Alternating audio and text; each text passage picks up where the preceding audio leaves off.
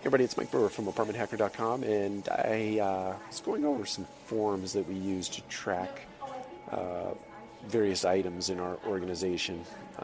One of our regional managers handed this form to me earlier today, and it's one of those things that gets implemented at some point in time for some reason, and I'm sure the reason at the time was valid and germane to something, but the log I'm looking at is called the paint inventory log, and it literally tracks full paints versus partial paints, but it also tracks the actual paint left behind in specific buckets. So a 5-gallon bucket, a 1-gallon bucket, you're forced to log how much paint you actually use.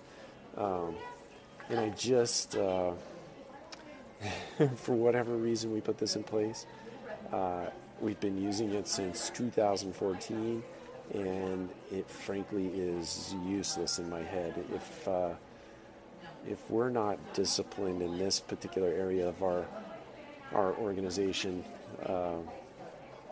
then we probably have much larger problems to contend with. So anyway, my encouragement for you today is take a look at some of those legacy forms and legacy things that you do, and just ask yourself a simple question: does this relate to the mission or the vision or the values of our organization?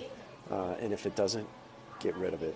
I think we're going to get rid of the paint inventory log as a result of this regional manager bringing it up. So anyway, I hope that everybody has a great week. We'll talk to you soon.